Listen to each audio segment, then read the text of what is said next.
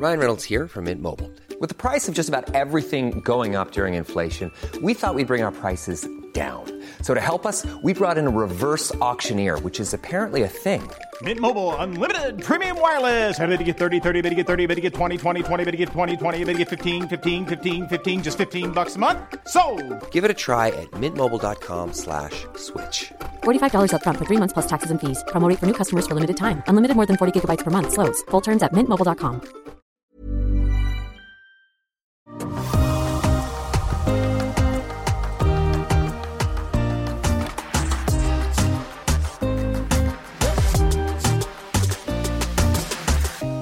Diana, Jenny! Och vad är då bättre att starta helgen än med en aperitivo? Nej men alltså vi svenskar, vi behöver mer aperitivo i våra liv. Vi har lite av det, vi är på gång, vi har anammat det, men vi behöver mer aperitivo. Jenny, förklara vad det är. Ja, men aperitivo är egentligen liksom, det betyder att öppna, kommer från latinet då, men det betyder att öppna upp. Och det är egentligen alltså en liten fördrink man tar innan maten och lite snacks där till. För att om man tänker på i varmare länder som till exempel Italien där jag har varit då ganska nyligen, så är det så att man äter lunch klockan 1. Man är väldigt strikt med att man äter faktiskt inte lunch där jättesent, utan klockan 2, bam, då stänger alla lunchrestauranger. Så folk går och käkar lunch klockan 1 och sen så äter man inte middag förrän kanske framåt 8-9 på kvällen. Vilket innebär att man måste ha någonting lite innan dess. Och då är det perfekt med en aperitivo och så lite småsnacks framåt 5-6-snåret. Så att aperitivo är inte bara själva fördrinken, utan det är också den här lilla aptitretaren och som stillar hungern lite så att man orkar vänta tills det blir lite svalare, och så att man sen kan äta sin middag senare. Men samtidigt är det ju att öppna upp till den här matlusten och det som komma skall. Jag måste säga att jag tycker det är oerhört trevligt faktiskt att när man kommer hem till någon eller man bjuder hem någon och att man bjuder på lite snacks eller tilltugg och en liten drink. För på något sätt så obligatoriskt. Ja men eller hur? Det är lite som hemma hos mig är det. Jo men det är det, för att det blir på något sätt redan där börjar middagen och redan där blir folk glada för att man får någonting i sig och då börjar man också prata och börja mingla direkt. Och jag tänker lite som jag sa i förra avsnittet, resan börjar när man sätter sig i bilen. Samma sak här, resan börjar, matresan är så fort du kommer in och du får den här drinken och du ställer fram lite tilltugg som det kan vara en bit ost eller en bit bröd eller skinka, salami, nötter. Alltså egentligen så behöver det inte ens vara mycket, men någonting att tugga på. Alltså jag kan säga så här, kommer man hem på middag hos mig så har man typ kommit innanför fastun och sen har man ett glas i handen. Ja. Så är det hos mig. Perfekt. Absolut. Det är så det ska vara. Och sen så är det grejer som står på köksön som man kan liksom plocka av medan man står och dricker sin fördrink och står och snackar. Det tycker jag är liksom, det är den här man sätter liksom stämningen för hela kvällen direkt när folk kommer.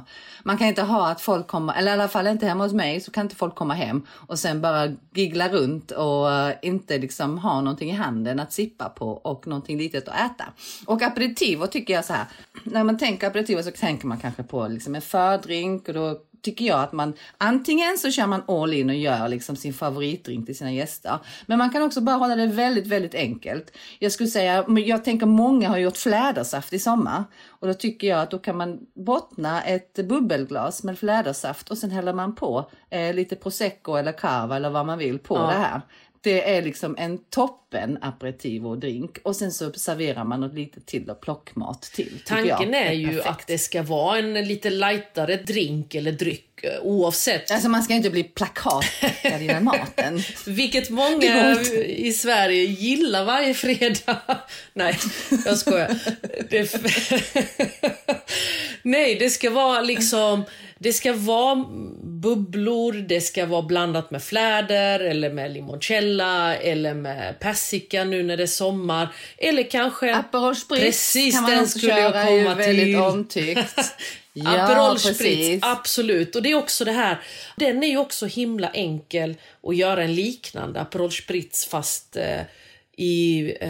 utan alkohol. Om man har gäster som inte dricker eller gäster som kör, att du köper mousserande som alkoholfritt och blandar kanske med lite tranbärsjuice eller grapefruktjuice eller Crodino som är, det finns ju också att köpa på välsorterade livsmedel. Det är ju en sån här lite bitter orange dryck. Precis. Som blir liksom väldigt vuxen. Sen tycker jag ett annat tips om man vill köra alkoholfritt och ändå vill göra lite mer vuxet. Köp en riktigt bra tonic.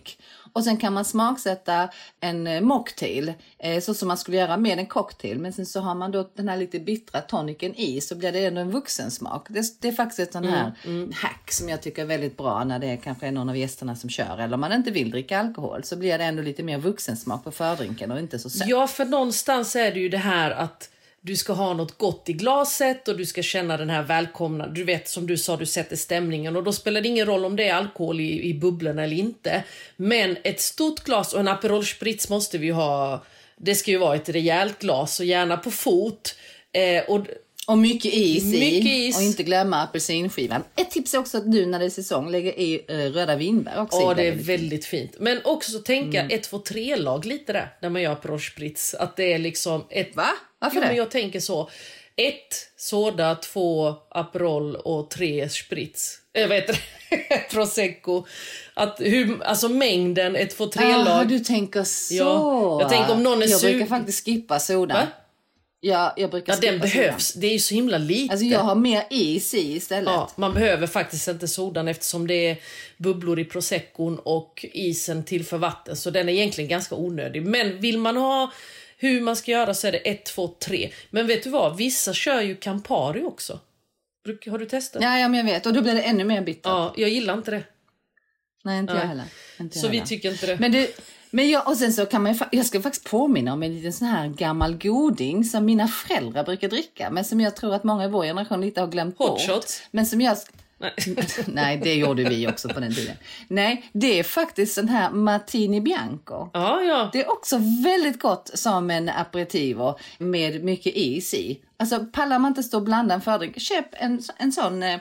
Martini Bianco, sån som vår föräldrageneration brukar dricka. Och sen så har det i lite större glas med mycket is i. Och så kan man ha det att sippa på till då de här småplocken. Vi måste ändå komma till småplocken. För du vet, när man kommer till Italien och sätter sig på en bar då. Och bar i Italien är inte som bar i Sverige, utan bar, det är ju där folk går och käkar frukost och dricker en espresso och käkar cornetto.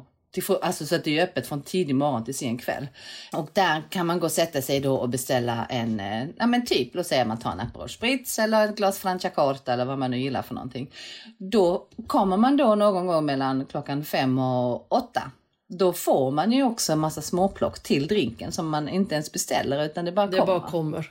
Alltså. Och det är ju jättehärligt. Jag kan säga att när jag jobbade nere i Italien som en äldre tonåring, 19-åring, så hade man inte det så jättefett.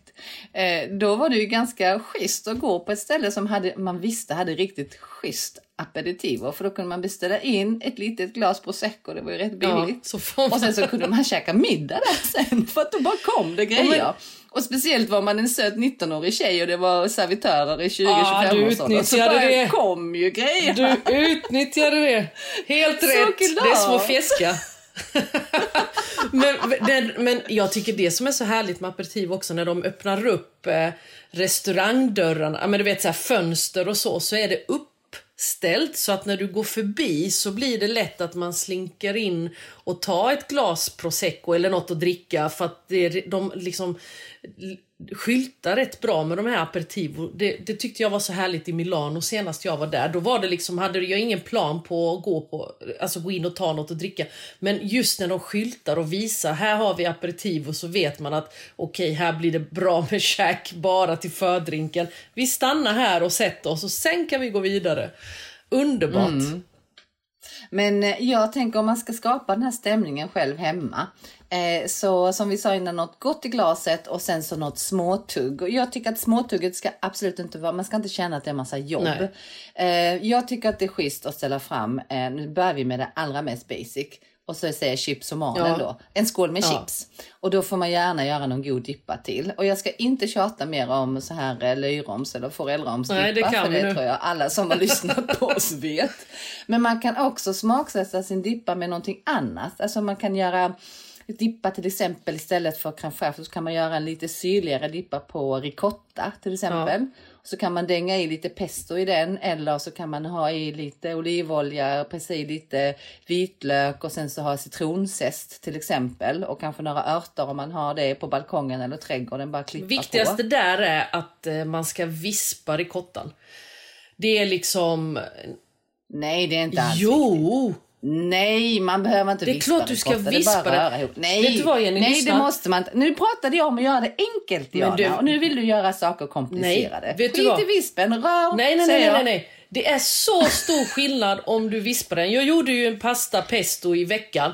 Och då vispade jag ricotta och hade ner riven parmesan, citron och salt. Bara. Och hade den under pastan då och egen pesto till. Det blir en helt annan krämighet. Då får du den perfekta dippen. Så lyssna inte på... men om vi nu ska prata om... Ja, jag fattar att det är jättegott. Du måste vispa den. Det tar några sekunder. Enkelt. Vispa ricottan, smaksätt den perfekta chipsdippan. Ja, men jättebra tips. Jag håller med. Men jag tänkte om man skulle hålla det enkelt. Nu började jag med att säga att vi ska ta det enklaste av allt. Chipsen, enkelt är oliverna, enkelt är nötterna. Alltså... Ja, men även dippan kan vara jätteenkel, tycker jag. Sån är jag. Men du, och sen så tycker jag också att man kan, om man vill så kan man då också, om man vill göra det lite mer jobbigt för sig, så kan man då använda sig av sån här tunna libanesiska bröd som man köper färdiga. Och sen så drar man bara på lite ost på dem, in i ugnen under grillen. Vi pratar 2 minuter ut och sen lägg på vad man gillar ovanpå. Klicka på kanske någon smaksatt crème fraîche, kanske lite örter, någonting krispigt, någonting, alltså vad man nu gillar för någonting. Det är väldigt gott till vispad ricotta. Och nu när kantarellerna börjar komma så kan jag säga så här: stek kantareller. Nu är det inte jätteenkelt längre. jag tänkte, vänta nu. Okej. Men stek kantareller, på med lite crème fraîche med lite vitlök i och sen så en liten hög med rucola och på med lite parmesan. Det är en fantastisk grej att ställa fram till aperitiven, tycker jag. Men vet du vad, när vi har sån här bokklubb, då har vi egentligen aperitivo fast vi säger inte det. Därför det enda, vi har alltid det 7:00 och det ska vara verkligen så här superenkelt. Och det är alltid det här, lite små tomater, vi har kanske någon bit ost, någon bit chark och så. Att det ska vara väldigt basic. Men vill man göra någonting som är riktigt gott och väldigt uppskattad. Jag tänker, vi pratar om det med ricotta. Det är faktiskt att man blandar ricotta med ägg och salt och ner i en form och bakar i ugnen. Sen är den liksom ready to go så fort du får ut, när den blir klar, och så stelnar den till lite så du har bakad ricotta och bara vänder den upp och ner på en skärbräda. Alltså, det är så himla gott med bakad ricotta. Det är väldigt uppskattat och det blir det här lite rejäla men ändå väldigt enkelt, och du behöver egentligen inget mer än det. Hur gott som helst. Alltså, lite bröd. Lite bröd, ja. Lite bröd. Okej. Men då tycker jag, okej. Men jag tänker också på smördeg. Alltså smördeg, toppa med lite ost, kanske några små tomater och lite tunt skivad rödlök. Tjoff, in i ugnen, ut. Och sen så kan man också, det är alltid gott med någonting picklat eller någonting liksom, någon fräschör på. Så kan man ha till exempel fänkål, tunt hyvlad fänkål som man kramar i citron och lägger på till exempel. Ringla på lite extra olivolja och kanske några pistagenötter. Jag tänker så här egentligen, när man bjuder på aperitivo, eller när man bjuder på aperitivo innan maten, så är det 2 saker att tänka på. Om man tänker att aperitivon är verkligen en aperitivo, det vill säga en liten aptitretare, gör inte för mycket mat. Nej. För så fall så kommer folk inte orka maten sen. Det man kan göra är att man kan tänka att aperitivon är förrätten och att man står och minglar runt köksön eller står och minglar ute i trädgården runt det här, och då blir det själva för. Och då kan man ju köra på lite mer. Men annars så ska man ju bara hålla det till bara kanske en liten smakbit per person, så att det blir att folk står och äter sig mätta innan maten. Det ska bara bli en aptitretare, ett välkomnande och att man får igång känslan av att nu umgås vi. Så att se till, jag tycker ändå, Jenny, Aperol Spritz. Jag tycker ändå det är fortfarande varmt, det är sommar. många är lediga. Jag tycker ändå det är det jag vill ha i glaset. Och sen om... Ja, jag vill hellre ha en Hugo då med flädersaft. Ja, kör du. Gärna en liten skvätt limoncello också i samma drink, eller i samma glas. Men jag och sen på har med druckit så himla mycket prosecco med limoncello så jag vill ha en Aperol Spritz. Jag har faktiskt inte druckit så himla många, konstigt nog. Jag har hållit på med rosé denna sommar, jag vet inte varför. Mycket rosévin har jag druckit, vilket är ovanligt för mig. Men jag tycker att absolut släng ihop en aperitivo och njut av gott sällskap.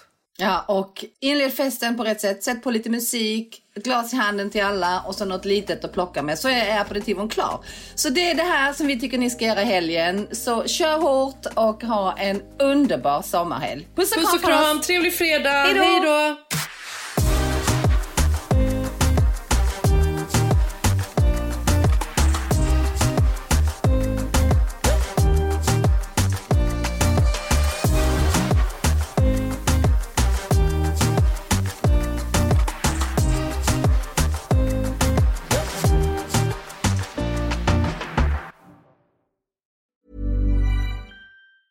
Planning for your next trip?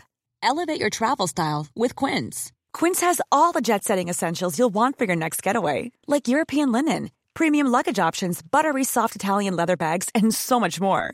And is all priced at 50 to 80% less than similar brands. Plus, Quince only works with factories that use safe and ethical manufacturing practices. Pack your bags with high-quality essentials you'll be wearing for vacations to come with Quince. Go to quince.com/pack for free shipping and 365-day returns.